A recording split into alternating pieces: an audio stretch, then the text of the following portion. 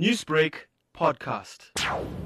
It was very disappointing to hear or to see that there were various postings in the media space, particularly on social media, where people are suggesting that this reservoir that was damaged on, or that suffered damages on Saturday morning was as a result of some or other criminal act.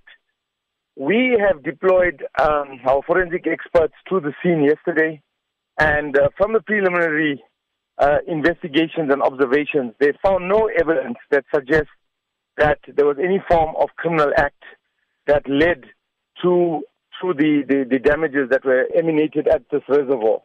In fact, what had happened was, and what we very strongly suspect, and what our experts are saying, is that in the recent floods, or during the recent floods that the areas in Durban and surrounding areas have had experienced, this may have caused some structural strain and defects to the reservoir walls, which, with the pressure that was being built up on the inside by the content of the reservoir, which is the water. What can you say in terms of the damages caused?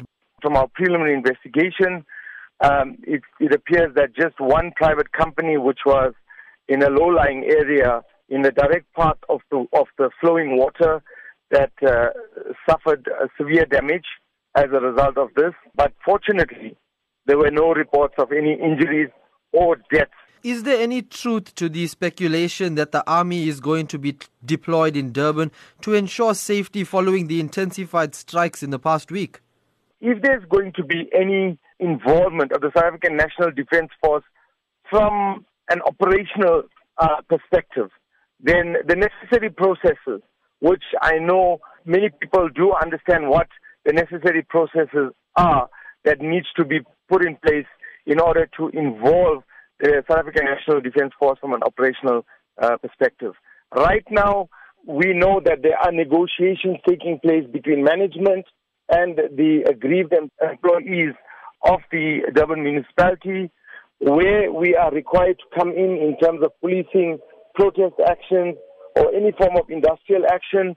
Then we are contacted as the South African Police Service, and we render the required policing needs if and when the need arises. Newsbreak, Lotus FM, powered by SABC News.